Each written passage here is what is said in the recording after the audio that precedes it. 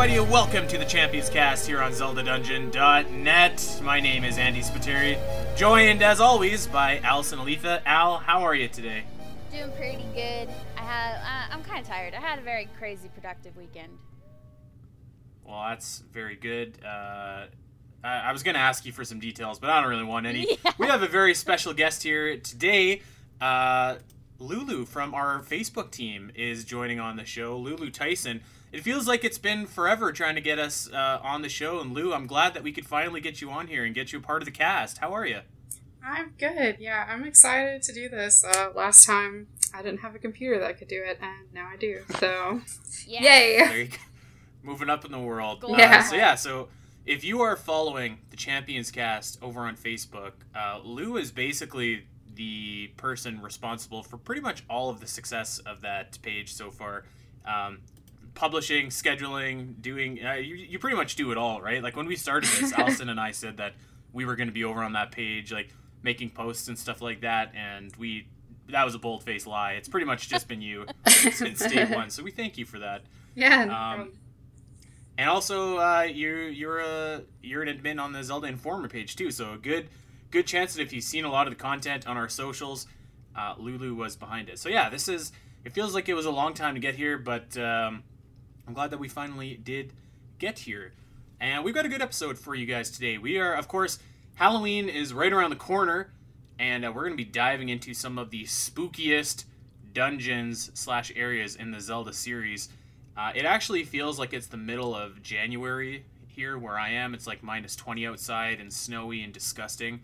So I'm not really in like the Halloween spirit as I normally might be. But we're going to get into that today. But before we get there, we actually have a little bit of follow-up, Allison, from last week's episode. A lot of people don't really like Cadence of Hyrule, which is fine, but we did get a fan message me, and she had something very, very interesting to say, especially for us, Al, who were like dying repeatedly because of the hard difficulty. Yeah, for sure. Yeah, I was excited to see this. And actually I was a little disappointed too, because I was like, dang it, like after I've already spent 10 hours. So yeah, this is almost like a game changer, actually. So in our review last week, we like Cadence, but we were lamenting about how hard it is because it is punishingly difficult. KB Smith over on Twitter, a longtime follower and listener to the show, who very cool person, messaged me and said, "Hey Andy, I enjoyed the Champions Cast review of Symphony of the Mask and agreed with almost everything you guys thought." That's a first, so we thank you for that. I did want to mention to you, however, that while the DLC as a standalone is insanely hard, the DLC is a great addition to the base game. You can access the DLC in any regular file by digging behind Cadence in her cave at the entrance of the Lost Woods and going through the portal there. Then, you can play the DLC as Link and with your upgraded weapons and items with up to 3 bottles. It makes the challenge much more reasonable, and in my opinion, is a great challenge within a normal Cadence game. Wow, that's a game changer. Like 3 bottles, playing as Link, getting through the Gerudo Arena. Yeah, that would have been so much better. And again, this is something that I noticed last week when I was trying to look up things to be helpful to me, is that I didn't find this information. So like, not a lot of people have played this yet, or it was too hard. So I'm really glad somebody out there knew this. Yeah, somebody was thinking, and this really does kind of change a lot for our review last week. It's still really fun, but our biggest complaint was that it was so hard. So I mean, this is going to make it much, much, much easier and much more welcoming. So shout out to KB Smith for sending that our way. All right, before we get into the creepy dungeons here today, we should probably talk a little bit about the new Age of Calamity trailer. It featured our boy Hestu. Yeah. Now he's got a voice. Yeah, he always had a voice, and it was always kind of like this childish, high-pitched thing, but now you actually are hearing him talk, and it matches very well. I'm super excited about that, and I think, Heather brought this up, and she wrote an article about it, that the Koroks and Hestu are probably going to have the same function, if Hestu's not a playable character, as they were in Breath of the Wild, which you find Koroks and it helps you increase your inventory, which is another thing that we saw in that trailer, was the inventory of weapons. Right. Lou, tell me what you think about this. When we first saw Age of Calamity, I was kind of like of the opinion that Hestu might be a playable character. What do you think the chances of that are? I don't know. It goes back and forth, but if he were a playable character, I think it'd be really cool to see how they would like make his maracas into a weapon, maybe. But I think that with him helping upgrade like inventory and stuff like that, that would be cool too. But I don't know really if he'll be a playable character. I think it'd be cool though. I hope so. I think there's a lot of potential to use the maracas as weapons and stuff like that, and just have him like doing these crazy dances as he attacks and whatnot. Plus, that I think like that would be like a welcome. You've got like your Rito, you've got your Gerudo, you've got your Zora, your Goron. Like he's a Korok, and you don't really they're not known for fighting, but this is like the biggest Korok that's ever existed. So like. I think that'd be cool, and I hope that he still does turn into a playable character. One thing that I did notice from the last, it wasn't the trailer, I think it was just some screenshots, but like, so the king is holding like a great knight sword, and like this guy's gonna be a playable character. The king is gonna be a playable character for sure. I think there's no doubt in my mind. Yeah, I think if Daphne's could be a royal character, a playable character, then Rome can too. My only thing is that I don't like Rome. I think he's a terrible jerk. So he's kind of a DB. Yeah, so I'm a little more on the side where I probably won't play him unless I'm forced to. Which Hyrule Warriors does that sometimes. They make you play a certain character in levels. So there might be a story part where you have to play as him. I'd be fine with that. I mean, like. You don't have to like the guy to play as him, right? Like, so you can play as villains and stuff in games, and you can play as, characters that aren't the most likable characters. But, I mean, I think that the more options in this game that makes sense, yeah, the better. I'm down for. Yeah. So, I mean, but it feels like it's been a long time since we've seen a new playable character added. Last one was Impa, and, like, I was kind of expecting to see more by now, to be honest, because I mean we're less than a month away from Age of Calamity at this point. Yeah, because we've seen characters introduced, but they haven't shown us if they're playable. I mean, I find it hard to believe that they're not, but they haven't showed us any kind of footage with them. Yeah, I think that the king is like almost a shoo-in. I feel like, and maybe Hestu is less of a shoo-in, but I hope that my boy shows up to slam down those maracas on some moblins and whatnot, because I think that'd be cool. Yeah. But I guess...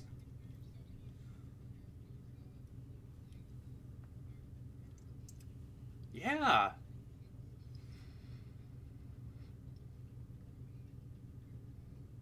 Right?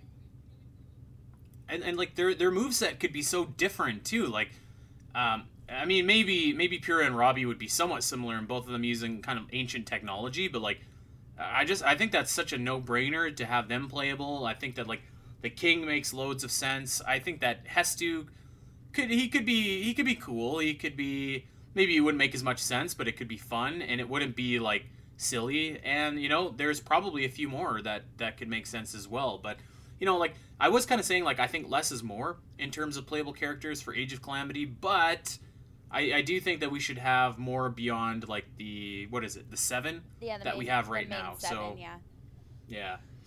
And I think we will.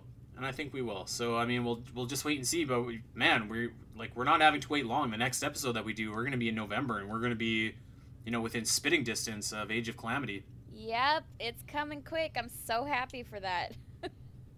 You want to hear something tragic? I actually am moving the week before Age of Calamity comes out, so that's going to be a struggle to get all finished and then get Age of Calamity get set up and get some hours in. So, but I'm going to power through. Yeah, for sure. Power through. But yeah, there it is. Time will tell.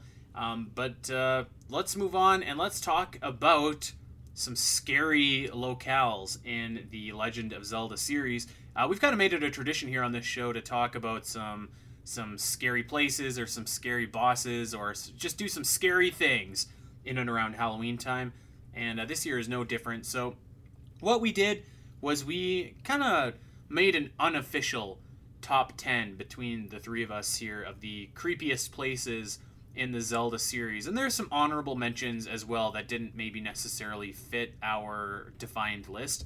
But we're not going to rank them. We're just going to go through them and give some thoughts and impressions and whatnot. But I guess let's start out with some of our honorable mentions here and some places that didn't quite make the cut.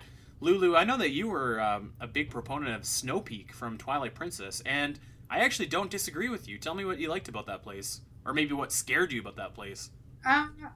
Well, with Snow Peak, it's so, like, isolated out there, you know, in the middle of the snow and everything, and, you know, it's run down and everything's, like, torn, the staircases look spooky, and, you know, there's that little church area that's got the pews, it's all just really creepy. I mean, Yeto, like, they're super nice, but everything else is just awful. And when I was walking around, like, the twinkling of the music when you're going through, it's just, I mean, it's kind of calming, but at the same time, it's like that eerie calm before everything just kind of explodes, and it's like, oh my gosh, I can't believe that, you know, it's so scary. Like, and I was younger when I, you know, played Twilight Princess for the first time, so it just kind of creeped me out. I agree. I would have considered, so that's one of my favorite dungeons from Twilight Princess, and there's something about that place that's just not right. Like, when you walk in, like, and maybe that's why it's such a good dungeon, is because, like, it's not your traditional, like, you're not in a temple, you're not in a crypt, you're just, like, in this house. So, like, there's that feeling of, like, there's something not quite right, and then you're talking to Yeto, and, like, he's cooking, and you're just like, this is not quite right. And I feel like that's kind of like the whole it's like unsettling, I feel like, to me, to be there. I mean, it's not even their house, is it? Because, I mean, they moved in and that's where they live, but I feel like it was somebody else's house before, and then it, like, kind of dilapidated, and then these two, like, Yeta people moved in, and they're like, okay, cool, we're gonna call this place home. So that makes it even a little creepier, like, what happened to the previous people that lived there. Yeah, totally. So that was a really good honorable mention. I was going to mention the Forest Temple from Ocarina of Time. I talk about this temple a lot. It's my favorite dungeon in the entire Zelda series. And, like, I don't think of it necessarily as, like, a scary temple, because it, like, you know, it's forest theme, and you already have, like, your shadow temple in the game. But I do think that, like, there are definitely some unsettling things about the temple. And first of all, the music. The music is so creepy. It's so ethereal. You're chasing around ghosts in there, and they're hiding in paintings. It's not quite what it seems. The art gallery downstairs is, like, very creepy. There's definitely some spooky elements about this dungeon. I don't think it fits quite into the criteria that we kind of selected, which was, like, dark, shadowy, you know, those kinds of dungeons, but I feel like this one is close, and like I said, it's my favorite dungeon, so I wanted to give it a shout out just in our honorable mentions here. Yeah, for sure. I think the parts that always creep me out about the Forest Temple is going through the crooked corridor and then coming out into that room that, you know, the Wall Master is going to drop down on you, and the way they have the music for the Wall Master is just super creepy. Those parts always freak me out, because I was like, okay, I got to rush through this room so I don't get caught. Yeah.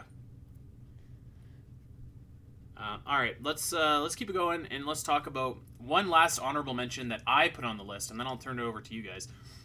I put in Skull Woods from A Link Between Worlds, which is kind of like the Forest Temple almost in a way, where, like, it's sort of got that, like, it's sort of got that kind of creepy vibe going to it, but it's also, that's not the main focus of it.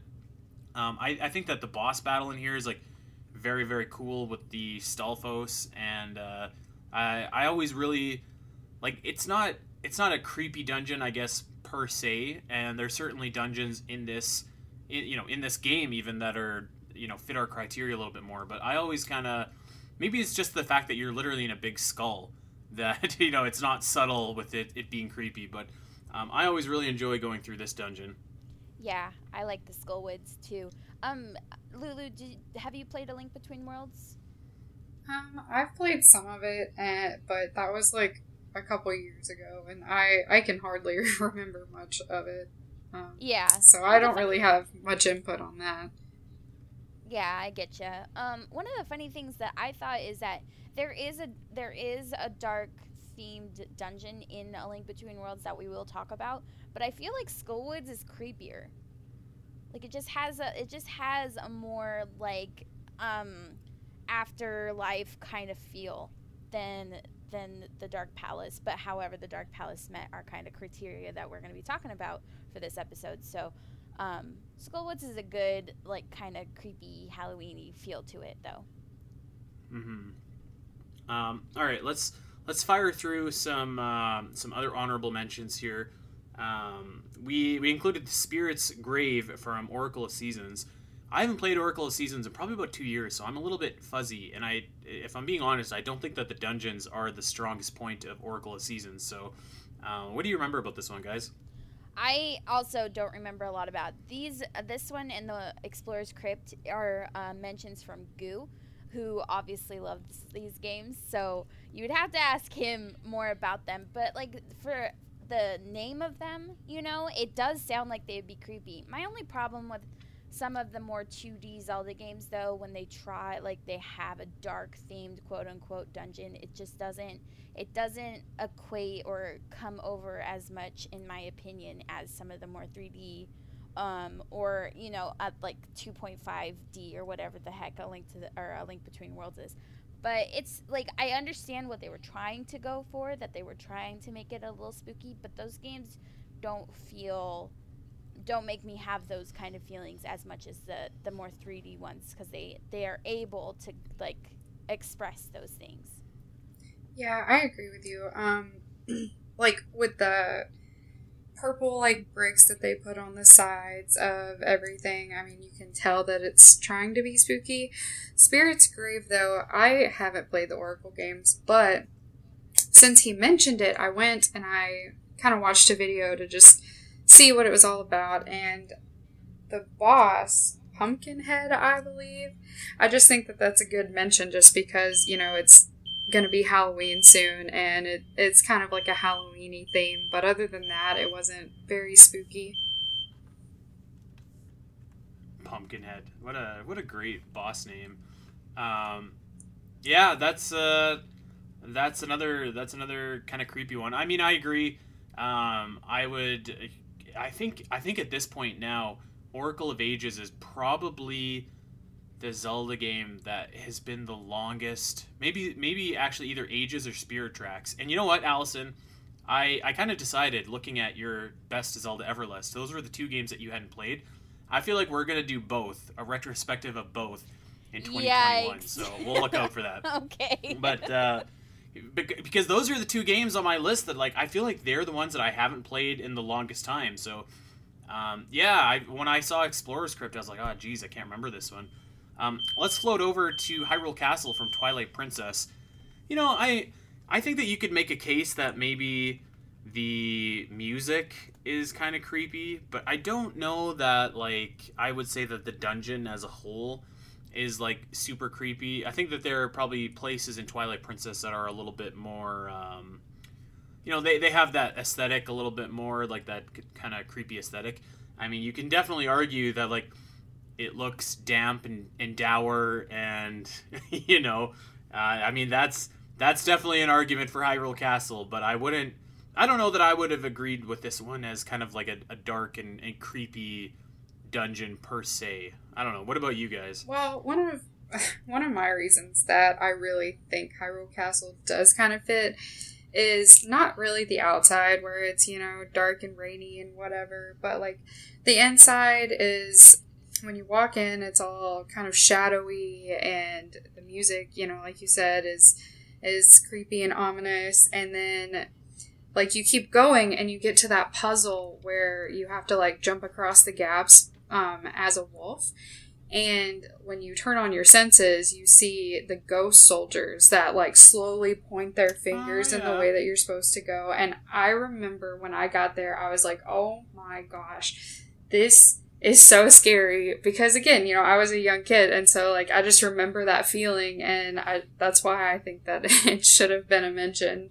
But it's also one of my favorites because of how creepy it was. You know what? I'll give you that one. You're right. That is kind of creepy actually in that game. So I'll maybe take back what I said. All right, one last one here before we get onto our actual list. We have the Palace of Darkness from A Link to the Past, and this one is just like very literal. It's just literally dark. Like you can't see a lot of what's in front of you, and I think that's kind of what Allison was talking about when she was talking about 2D games not being able to replicate the feel of 3D games as well. I think that, you know, this one is dark in the literal sense of the word, where you don't have a very big field of vision around you. I do think that the boss fight is really cool with the Helmsor King, but that's not necessarily like a creepy kind of a vibe. So, you know, I would say that this is a really fun dungeon. Like, I like playing this dungeon, but I don't know. I think that the Dark Palace in A Link Between Worlds does a better job at getting across the kind of creepy vibes, if you will, of Zelda, rather than the Palace of Darkness. Yeah, I 100% agree with that, because it's just, all they did was kind of make it dark. And that is one of our criteria, is something that's dark themed, and how effective that was at being kind of creepy and spooky. But this one didn't come across that way. It was fun. Like, I didn't have a problem with that. I think that A Link Between Worlds did it better at trying to feel a little bit more creepy, but it was just mostly just dark, and that was your obstacle that you had to get through. It wasn't spooky. Right. Yeah, I agree. I mean, I think like even like the Shrouded Shrine and Breath of the Wild did a better job actually of that, which again is like kind of like it just kind of goes to your point, Al, where it's like it's hard for, and I mean, Link Between Worlds is like 30 years old at this point too, so we're not faulting it at all, right? Like it was a 1991 game, but it's harder for those games to like kind of, you know, have the same kind of creepy tone and setting that, you know, the newer games that have the advantage of being newer have. So there you go. All right, and that's our honorable mentions. Anything that we need to go over before we finally actually talk about what we agreed was our top 10 list for the creepiest places in Zelda? No, I think we're ready to go. Let's do it. Yeah, let's go. All right. So this is going to be in no particular order here. So we kind of ranked them, but we also kind of didn't. So there you go. Let's start off with one that I think is scarier, maybe for a different reason than you guys do. The Palace of Twilight from Twilight Princess. Oh boy. So this, you know what? I can absolutely see why this is a creepy place for people. It's very dark. It's very there's these hands that are following you and chasing you and unrelenting. There's lots of creepy looking beasts around.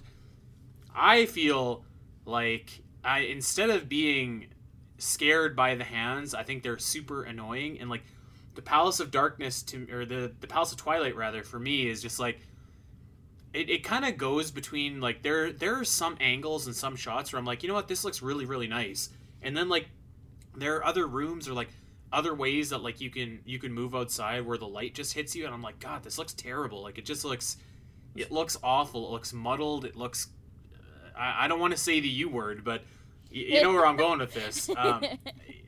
This one kind of straddles the line to me of like it's too much. I can see why it's creepy though, and I can see why, you know, you guys would definitely put it on your list. The boss fight with Zant is very, very unsettling. He's a very manic boss, so I mean that's definitely a big contributor. But to me, just kind of the visuals take me out of it at times, because like I said, sometimes that light just hits, or like the angle just hits, and it's just like it's immersion breaking. It's just like, oh, this just looks like sludge instead of like Twilight. I don't know. Yeah, I understand what you're saying. For me, I put this on my list because I was remembering when I played this game back in, I want to say 2006, when it first came out. The hands, I don't know, are they wall masters in this game? I would imagine they're Zan's hands. But they are... I think they're cousins. Yeah, they freaked me out when I was a child. I admit when I got older they became more of a nuisance than creepy, but when I was a child, you're like running towards the front of the temple with this orb, this bright orb, and you're trying to get it to the pedestal so you can charge up your master sword or some nonsense. And you're like, "Okay, cool. I left this hand in the back room." No, he's like merging through the wall and he's still coming after you.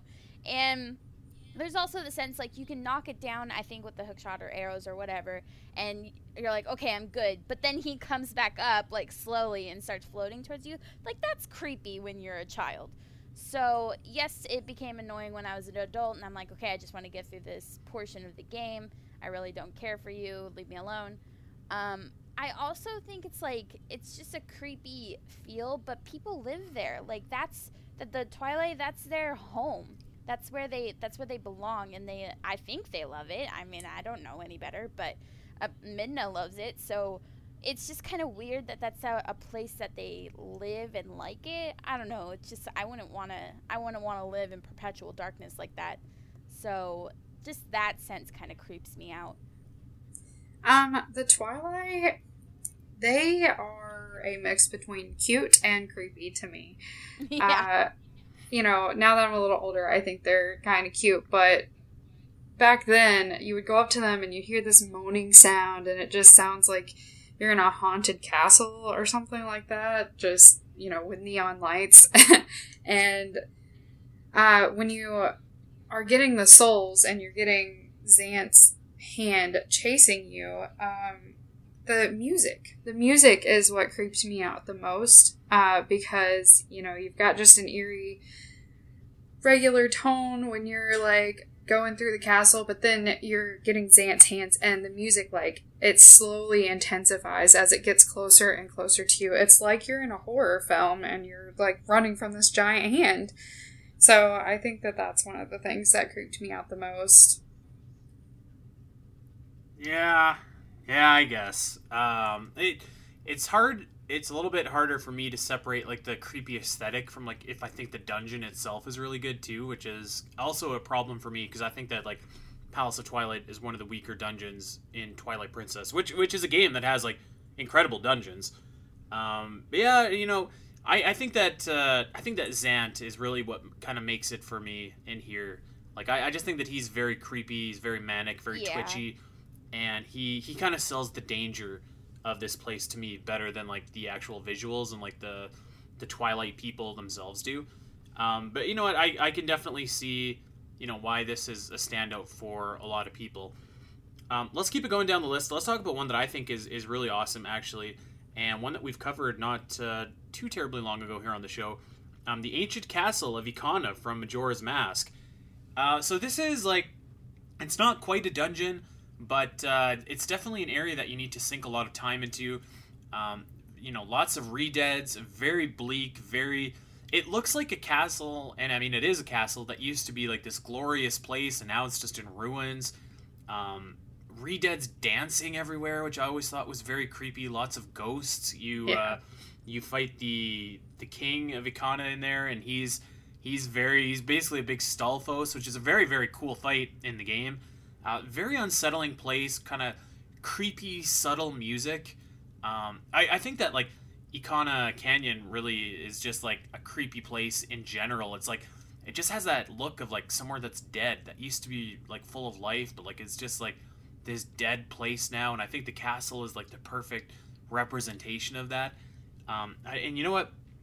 As you'll probably discover as we go down this list, but like to me, it's like the things that are the most creepy are like the unsettling things, or like things that aren't right and like that shouldn't be happening. So like when you put on your mask and you see the re-dead start to like do the can dance, that to me is like the creepiest part, because it's like this is not right. Like something is not right here at all. And like it's kind of, as you explore a little bit further and further into that, is what you kind of uncover like more and more of like the history of this castle and stuff. So this one always stood out to me. I think it's a very creepy place.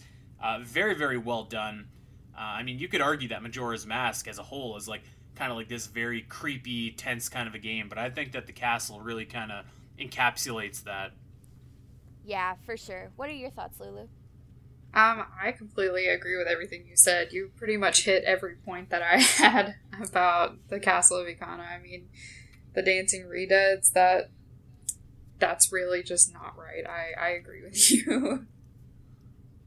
I mean, I always thought it was kind of comedic, but I understand what you guys are saying, like that it's kind of just so unsettling to look at it, and you're just like, wait a second, these guys like normally choke the life out of you, and now they're kind of they're just canning around. It is weird.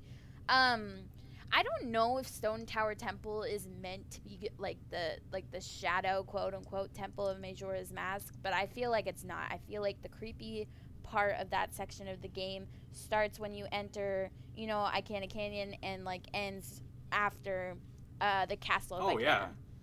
Oh yeah. So like Castle of Icana is for me the shadow temple of Majora's Mask. I know it's not a huge dungeon, it's a mini dungeon, but I personally feel like it's a dungeon, and I always really enjoyed it. It's creepy.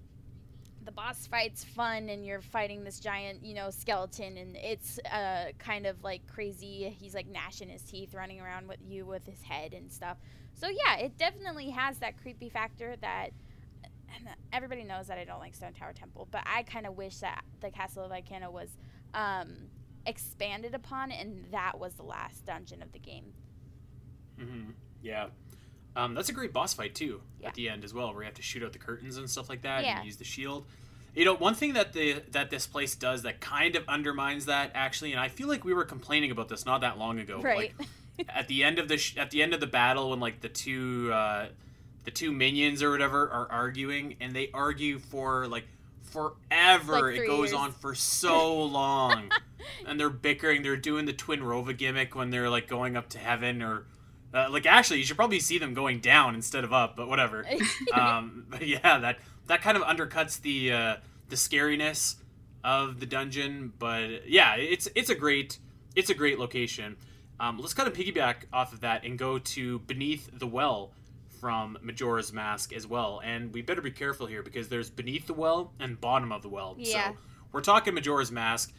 This is like kind of the same idea, where it's like you're in this very creepy tunnel system, and there's just like lots of weird stuff down there. I mean, first of all, you have to like barter with the Redeads, and they're asking you for all these weird items, which I always thought was like really fun, actually. And if you do the tunnels correctly, you can actually get everything you need, I believe, down in the tunnels. Maybe 1 or 2 things that you can't, but for the most part, you can get everything you need down in the tunnels. And like that's just another like very weird thing, like talking to the Redeads, but just like very unsettling stuff. You see like a cow down there. You see lots of bugs, lots of different things flying at you, like, and it's kind of like the idea that like you're lost is what kind of makes this one creepy to me. And it's like, am I taking the right path? And like, you have to work hard to get a lot of this stuff. Like, you have to leave to get potions, or to get bugs, or to get milk, or whatever. So it's like,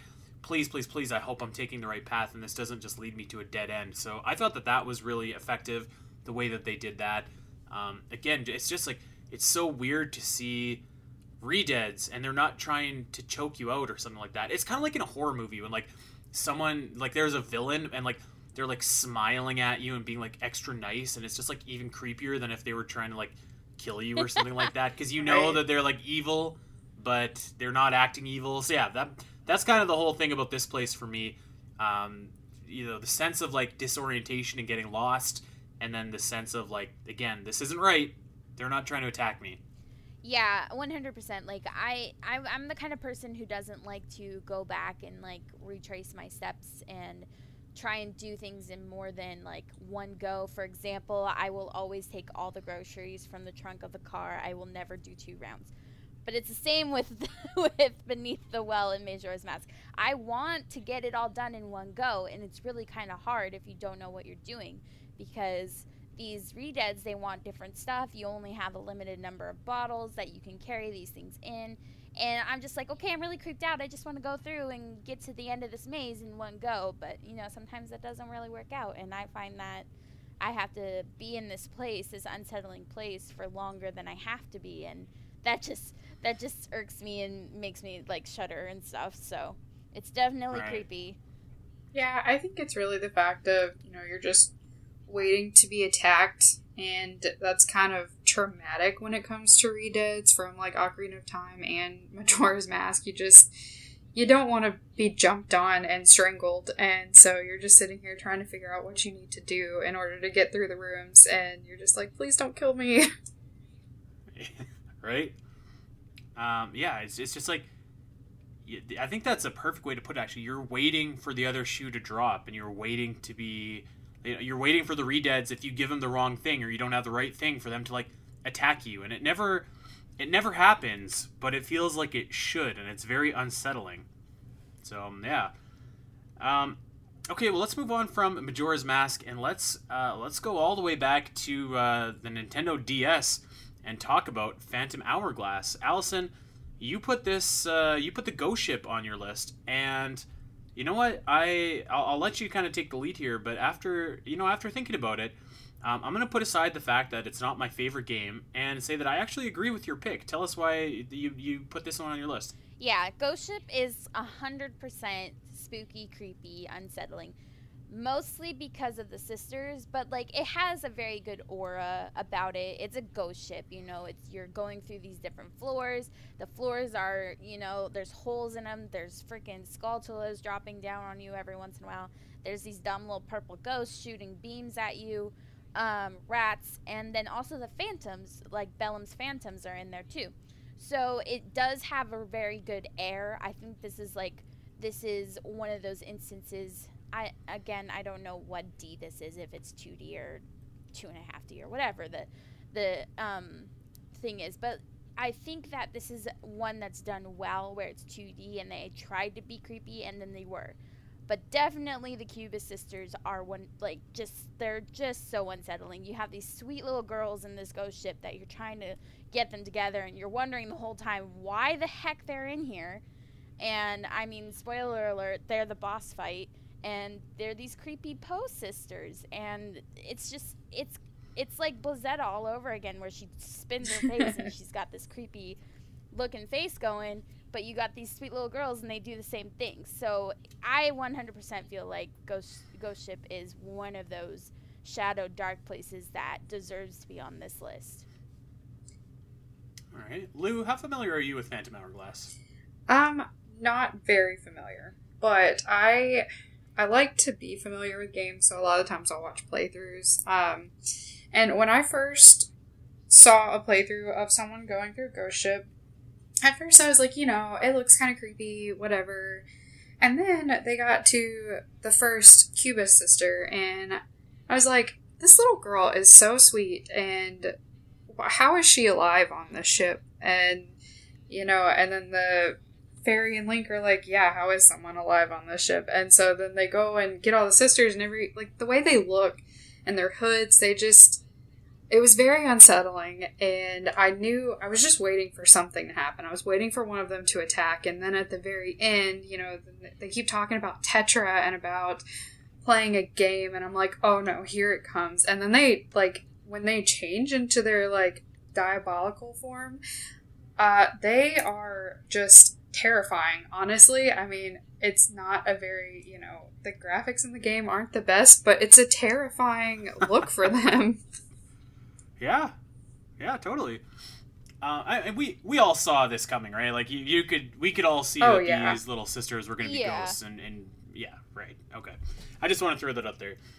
Okay, so I don't give Phantom Hourglass a lot of credit, and rightfully so. I think it's one of the weaker Zelda games. But I will say that, with the technology that they had and everything, that the Ghost Ship is probably as creepy as you can get in Phantom Hourglass, and I think that the boss fight is really fun, actually. It's probably one of the better boss fights in Phantom Hourglass. So, yeah, I could totally see, I appreciate what it was trying to do.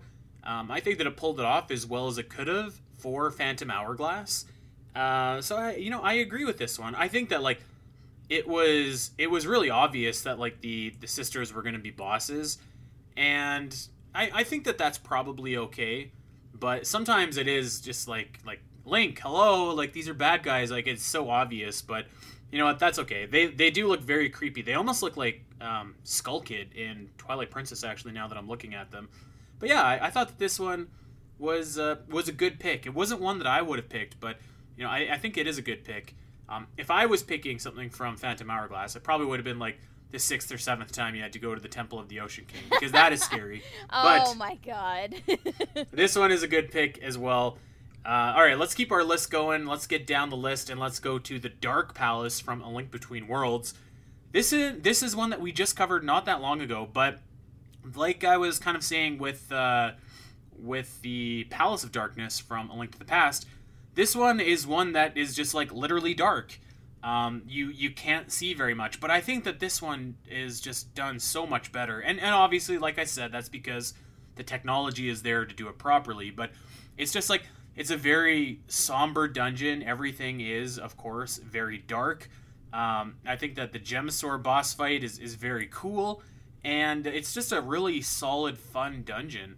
It didn't have like an item gimmick, which I liked. Like most dungeons will kind of give you an item, and you know the whole dungeon is kind of based around that. This one, you could maybe say that the lantern is that, but you know, for the most part, it's just fun puzzles. It's very creepy, but it never feels to me like it's like dark enough that you can't. Like it's not unfair being dark. Like you can still kind of see what you're doing.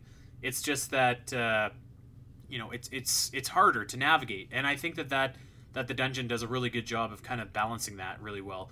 So yeah, this one would have been high up of my list, and we should also mention too that the what you have to do to get into the Dark Palace too is very cool too, because you have to go through and do like the stealth maze, and like even that can be kind of creepy because you have these like what are they, like moblins or whatever that are looking for you? Oh, I can't remember at this point, but yeah, I understand what whatever you're it is. They got that like creepy Cyclops vision coming out of their ruby quartz visor. It's very cool. So yeah, I think that this is actually one of the better ones. It's one of the complete packages as far as I'm concerned. I wouldn't say that it's one of the better ones. However, and you know what's funny, when I did put this on the list, I was like, oh my gosh, I better not do A Link Between Worlds dirty again like we have in the past. So I was like, I gotta get this dungeon on this list. I think it took what A Link to the Past was trying to do and made it better. Obviously, as you said, because of the technology. I thought the lights on the walls made it a little bit creepier than if it was just dark and you're just kind of trying to make your way through by yourself. But the lights on the walls was just kind of like, ooh, creepy. Okay, I guess I'm following this really weird light on the wall. But overall, it's like a good, solid dungeon. It was one of my more favorite ones in the whole game. The Gemsaur boss fight was like super cool. I love his colors and stuff, but it didn't creep me out. I didn't get the skis from it, so like it was good as a dark dungeon, but it didn't spook me as much as other dungeons do. I think that's fair. That, I mean, it's a good dark dungeon, like in a literal sense, and it's better than Palace of Darkness from A Link to the Past. But in my opinion, it's too dark to be spooky. If you know what I mean, like, you don't see very much around you. It's just dark. And, like, in real life, if you're in a completely dark room, that might be a different story. But in a video game, it doesn't spook me as much as, you know, being able to see kind of the darker shadows around me, like, going through the halls. You know what I mean? Yeah. Yeah. You know what? And I think that is probably fair. But I have a soft spot for it. And like you said, I didn't want to do A Link Between Worlds dirty again and not mention it. So, all right, let's keep going down our list. Let's talk about my favorite, the Minish Cap. And it's not necessarily a dungeon, but you start off in the Royal Valley, and then you get to the Royal Crypt. Very, like, the thing I love about the Minish Cap is, like, every area is so pronounced. Like, it's like you have your, like, swamp area, you have your desert area, and like this is like very clearly like your spooky kind of creepy woods area, and like it's so, like, it's just so pronounced, I guess is the word that I'm looking for, is like, and that I just love it. Like it's all these shades of purple, and like there's Dompe doing his thing. He's protecting the graveyard. I have a soft spot for this one. it's really not much of a dungeon actually. You kind of go in and you do the Lost Woods gimmick where like, you know, there's the 4 entrances and you got to pick which one, and if you pick the wrong direction, you have to start over. When you finally get there, you can go into the Royal Crypt, and you can, you know, I think there's a couple Gibdos in there. There's a couple small puzzles, but there's really not too much. But you know, you go in there, and that's where you get like the big kinstone piece that gets you up into the sky. So you know, it's small, it's short, but I just think that it's like it's so pronounced, and it's so like charmingly spooky that it really works for me. Yeah, that's fair. I was thinking more like this is one of those cases where the getting there is kind of the spooky part. Like, not so much the crypt, but the valley is more like creepy looking, because it does have those dark colors. It has the little ghosties flying around. The music's pretty good and gets your heart kind of pumping a little bit faster.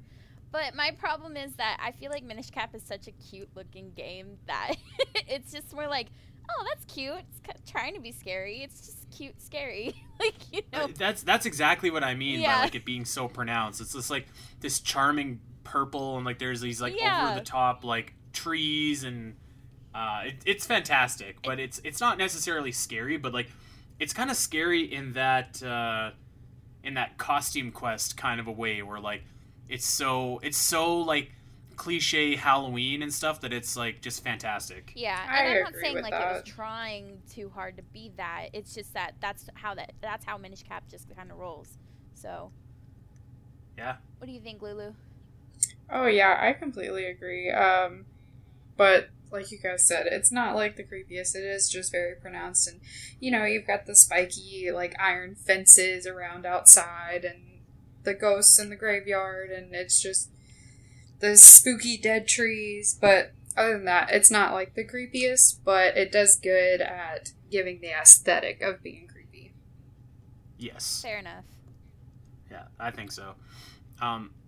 All right, let's keep it moving here, and let's go down to the Wind Waker and the Earth Temple. And I'm going to separate again here. I'm going to try and separate my feelings on the temple itself and the actual aesthetic of the Earth Temple itself. I always feel like this should not be called the Earth Temple, because when I hear Earth Temple, I have like these images of like greenery and plants and like fauna, and that is not this. It's basically a crypt. It really does nail the look and aesthetic. I think that like the, you know, playing with light in this dungeon really works well. You know, it's very very bleak. It's very colorless. But I think that kind of works for this. The music is really what sells it to me. I think that the music just really kind of ties everything together.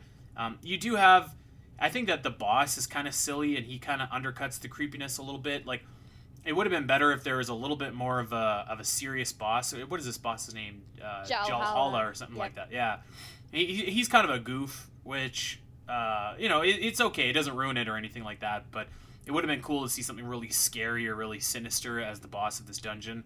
But yeah, man, the music and the way that, you know, it's literally just this bleak tomb. It comes together really well. This was a no-brainer pick, I think. Yeah, for sure. You know, I'm going to say this.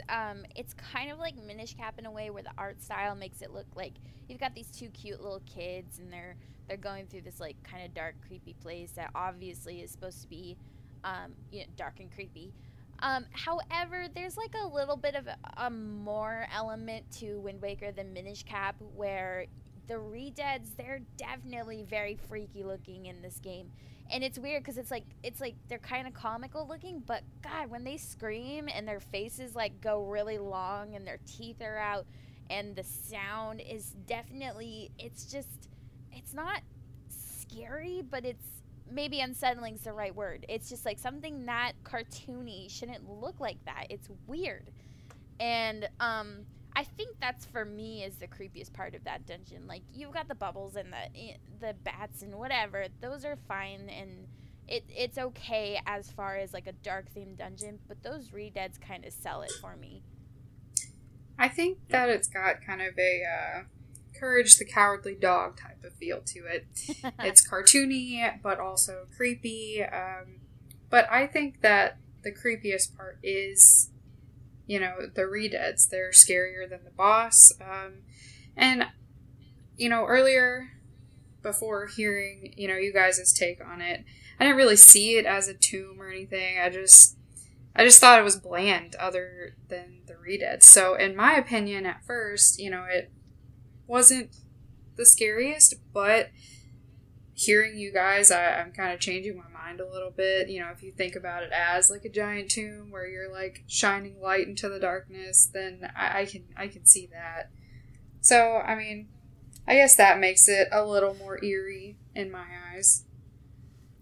So tell me, Lou, like, to me, I think that, like, I was kind of the same way. Like, I thought that this was just kind of a bland place, but I think the name has a lot to do with that. Like, because when, like I said, like, when you think of an earth temple, like, you think of, like, you think of greenery and you think of plants and stuff like that. Like, does that, I don't know, do you think that kind of works against it here? Like, if this was called, like, the crypt temple or something like that, or the tomb temple, like, would we, I don't know, would we be thinking of it as bleak, do you think?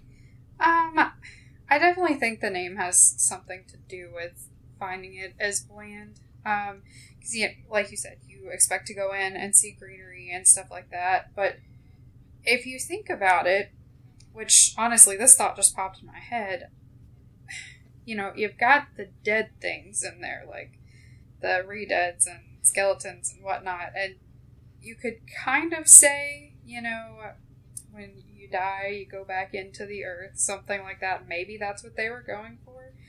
But as far as, how the name affects how you feel about it, I definitely think that has something to do with it. Like, it should have been named something differently, because I definitely did not expect that from the name Earth Temple. Yeah, it's a little weird, because I often am in the Wind Temple, and I'm like, this is the Earth Temple. Yes. Because it feels like an Earth Temple. But then I'm like, no, wait, the only other temple is the Wind Temple, and this is obviously the Wind Temple. So it's confusing, because that temple could obviously be Wind and Fire, Wind and Earth. But the other one doesn't have anything to do with those two names, in my opinion. Right. Yeah, I don't want to beat up on the dungeons of Wind Waker again. We did that in our definitive dungeon ranking episode, so let's just move on. Let's head over to Twilight Princess. We're running long here, so we'll kind of burn through the last ones here. Let's go to Twilight Princess. Of course, you knew this was coming. The Arbiter's Grounds, very, very creepy. This is like kind of a good mix of like the Forest Temple, the Shadow Temple, and the Spirit Temple. Like, if those three dungeons all had a baby together somehow, I think that you would get Arbiter's Grounds out of that, because it has little bits of elements of all three, I think. Kind of took some of the staples from the Forest Temple that worked really well, tracking down the four ghosts. You have the, obviously the creepy enemies of the Shadow Temple, and you have kind of the sand aesthetic, and kind of like the feeling that, like, this used to be like a structure used for something from the Spirit Temple. And I think that it pulls it together really, really well for the most part. I will say, like, it's very creepy, but once you get the spinner, it almost becomes less creepy, because that item is just so much fun that it takes away from, like, the feeling of being, like, creeped out. You know what I mean? Yeah, like, fair. It kind of turns from, like, the first half is very creepy, and then the second half is, like, this wicked jungle gym for you to play in. Yeah. And it works great for the dungeon, but it's, like I said, it kind of takes back from, like, the creepiness of the first half. I could see what you mean there. So Lulu earlier stated that she thinks Snow Peak is creepier than Arbiter's Grounds. So I want to hear what Lulu's take on Arbiter's Grounds is. Okay, well, if we back up just a second, I think Snow Peak is creepier looking than Arbiter's Grounds, and, it's just, like, the overall feel of it. When it comes to Arbiter's Grounds, the way it looks isn't very scary to me. It's more so the enemies that creeped me out when I first went through this game. Like, you've got the Redeads screaming at you, and those Redeads are more terrifying, I think, than the others. They don't jump on you, but just the way that they move towards you, all mummy-like, and then they swing their giant sword, and then you have the phantom sword that you have to fight, and that is something that I think is really just eerie, and you're just sitting there and a giant black sword is swinging at you with the red glow, and it's just, I don't know. And then you have the ghoul rats who are jumping on you, and Midna's freaking out, and you're like, what's going on? And then you gotta see all these rats just jumping on you when you turn your senses on. And the pose faces, those are scary. So it's more I think that in this dungeon, it's more the enemies that creep me out than the overall feel of the place. But, I don't know, I guess thinking back at this point, I think they're about equal, but on different grounds, if you get what I mean. Yeah, that makes sense. I completely agree with everything you just said about all the enemies. The enemies kind of make this one, in my opinion. The pose are definitely creepy. Those rats, if you don't know what the heck is happening to you, and Midna is freaking out and you're slow moving, you're like, what is this? And then you turn on your senses and all these creepy ghost rats are on you. Yeah, that's kind of terrifying. I also understand what Andy said about the end of it being kind of more fun because you get to zip zap around on this spinner. But yeah, everything that's on the inside of this place kind of makes it the creepy thing that it's supposed to be. The two boss fights, the mini boss and the boss, are definitely epic, scary enough to make this more on the top of anybody's list, I feel. So yeah, it's definitely a creepy, dark place. All right, well, let's end up at the destination that everybody knew that we were ending up at when we said that we were covering spooky places in the Zelda series. You know what, guys? Let's kind of lump these together here. We're talking, of course, about Bottom of the Well and the Shadow Temple from Ocarina of Time. What can you say that hasn't been said about this before? We could talk about Dead Hands and what a creepy boss fight that is, and Bongo Bongo, and just the ship that flies through the darkness in the Shadow Temple. But I actually want to talk about the lens of truth, because I think that is what really sells the Shadow Temple and Beneath the Well, or Bottom of the Well, excuse me, as kind of the creepy places that they are, because it's you never know if what you're seeing is real or not, or if there's something else. And it's not a question of it's not the question isn't, okay, what am I seeing? It's what am I not seeing? And I think that really sells the experience and the disorientation of it very well. There's lots of very creepy enemies hidden in the temples, Dead Hands. This is where the Wall Masters are really, really starting to come out, and you have those creepy Wall Masters that split into three when you hit them. I thought that those ones were always worse than the ones that just drop down. Yeah. But you have those too.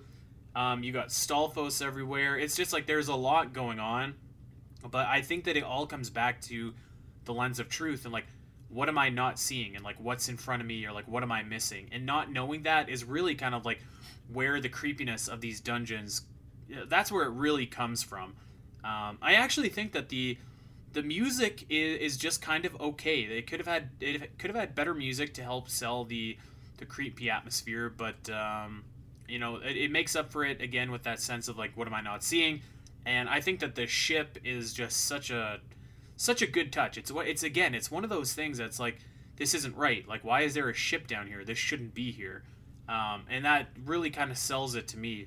And then you finish it all off with that really strange boss fight against Bongo Bongo, where you can't see him, which is very creepy. You also have the kind of meta context of you have to equip the lens of truth, and you're worried about running out of magic, and then if you run out of magic, you have to fight him blind. So that's kind of scary as for a player.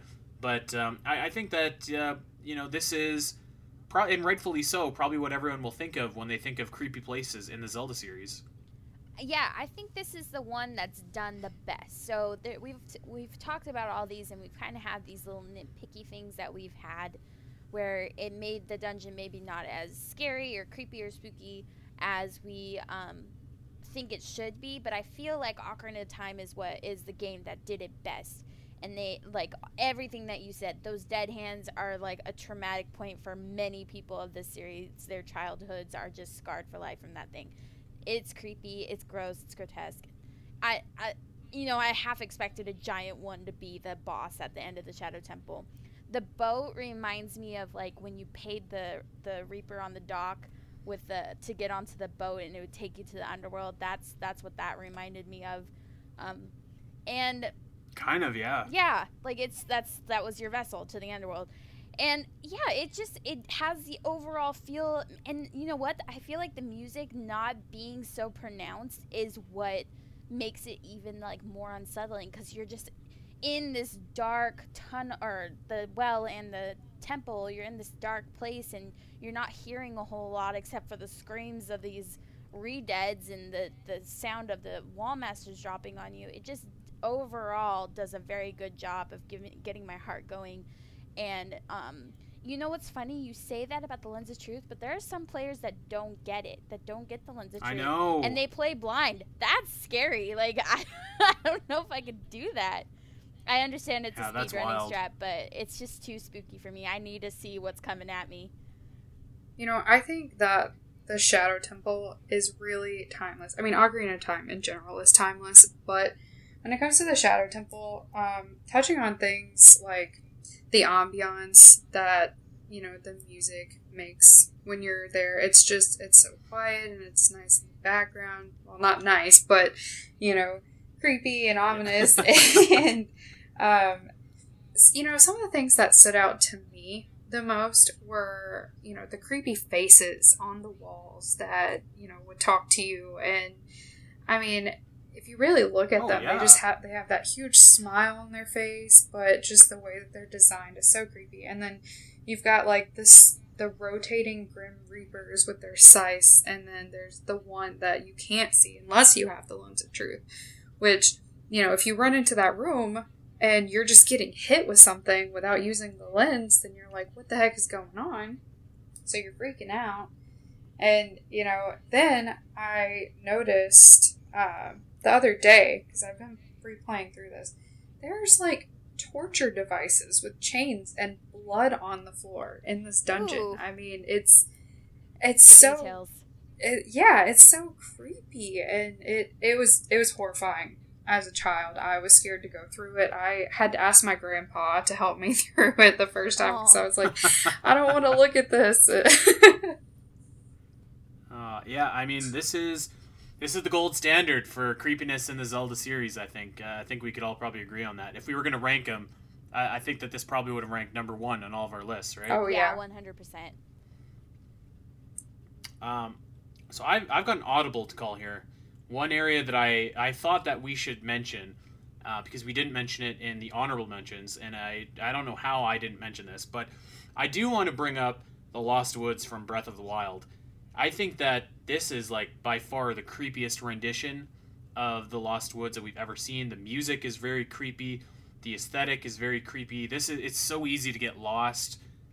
We didn't talk about Breath of the Wild very much on this show, but I think that this is like one of the areas that like really, really does a good job of selling the creepiness. And like you can hear the Koroks rattling everywhere. It's almost like you can hear voices in the wind. It's very, very unsettling, and I'm surprised that I forgot to mention this earlier, actually.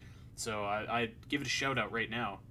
I agree with you. I mean, you've got the scary faces on the trees, and they're just watching you as you go through the woods and get lost multiple times, and you probably have some Koroks whispering about you, and it's just creepy. Even the Koroks are scared to go through it.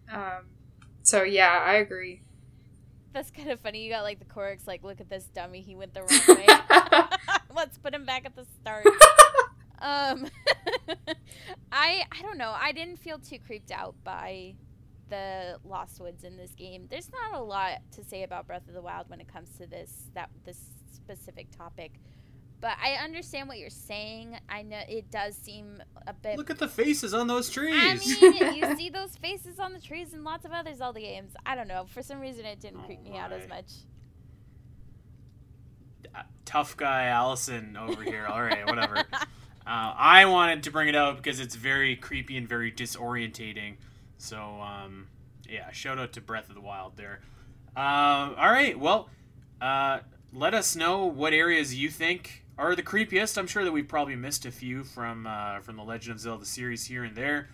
We tried to focus mostly just on dungeons or like dungeon-esque areas, but you know, we want to hear what areas you guys think are creepy. We also want to hear what Halloween games you guys are playing. I'm convincing Sam to go play Costume Quest 2 with me after this. Have you guys ever heard of Costume Quest? I Nope. remember I remember not. you talking about it last year. Very, very cute game. It's an RPG where you turn into whatever your costume is. So if you have a robot costume, you turn into a robot and you fight. This one, you're fighting evil dentists who want to take away your candy on Halloween. So That's awesome. very charming. We want to hear what all you guys are playing for Halloween, and of course, we wish you guys a very happy and safe, emphasis on safe and responsible Halloween. Lulu, thanks a lot for joining us today. Yes, This was a thanks lot of for fun. having me. Again, the guru of the Champions Cast over on Facebook. So do us all a solid and check us out over on there. There's lots of clips, lots of videos over on there. That is going to do it for us for this week. We're going to get out of here. Of course, we want you to check us out over on Podbean, iTunes, Spotify, wherever you get your podcasts. Go and like and subscribe to the Champions Cast and recommend us to a Zelda fan in your life. And check us out over on Twitter. I am at Spiteri316. Allison is at Allison Aletha. And Lulu is at Lulu Shugaboo. I love that. That just flows off the tongue. All right, that's going to do it for us. We will be back next week with some more Zelda goodness. We are closing in on Age of Calamity, so hopefully a lot more to talk about then. Until then, everyone, take care.